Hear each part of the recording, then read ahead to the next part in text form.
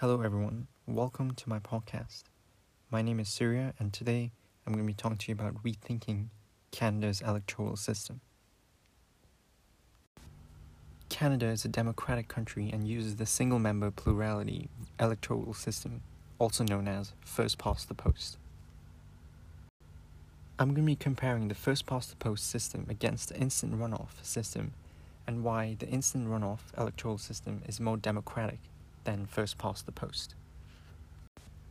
First, there's plurality voting, where every voter votes for exactly one candidate.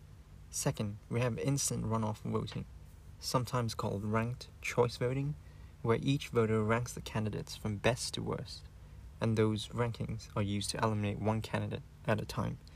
And interestingly enough, CUSA uses the instant runoff voting. First past the post. It's the system that is used in Canada, the UK, and India, and also a third of all countries in the world. But do you understand it? First past the post is probably the most easy and simple to understand voting system out there.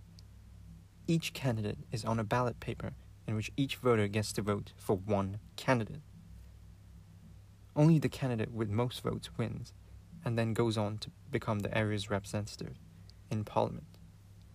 One vote per candidate, most votes win. Instant runoff voting. Like all ranked ballot voting systems, instead of indicating support for only one candidate, voters in an instant runoff elections can rank the candidates in order of preference. Ballots are initially counted for each voter's top choice. If a candidate has more than half of the vote based on first choices, that candidate wins. If not, then the candidate with the fewest votes is eliminated. The voters who selected the defeated candidate as a first choice then have their votes added to the totals of their next choice. This process continues until a candidate has more than half of the votes. Instant runoff voting is used in national elections in several countries. For example, it is used to elect members of the Australian House of Representatives, the President of India, the President of Ireland, all primary and federal elections in Maine, all federal and state general elections in Alaska, and the Parliament in Papua New Guinea. The method is also used in local elections around the world, including New York City, starting in 2021. It is used by many political parties and private associations for various voting purposes, such as that for choosing the Academy Award for Best Picture. There are some notable consequences of the first past the post electoral systems for politics in Canada. One disadvantage of this system is that candidates do not need an absolute majority to win in an electoral district. For example, let's assume 3 candidates are running for an electoral district: Dustin, David, and Michael. Dustin gets 40% of the votes, and David and Michael each get 30% of the votes. Using the first past the post system, Dustin wins the electoral district, even though 60% of voters voted for David or Michael.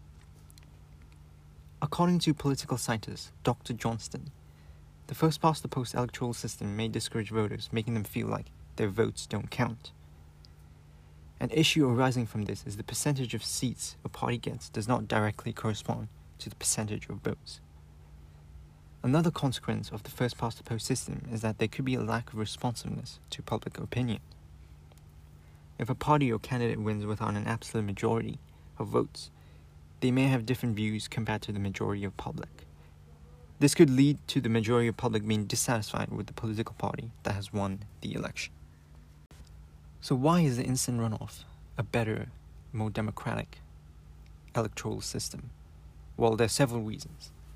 Instant runoff electoral systems could ensure that a winner has the approval of a majority of voters by taking into account their preferences apart from their first choice.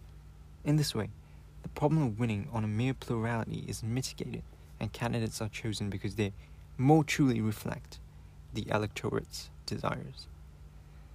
Instant runoff systems also discourages negative campaigning.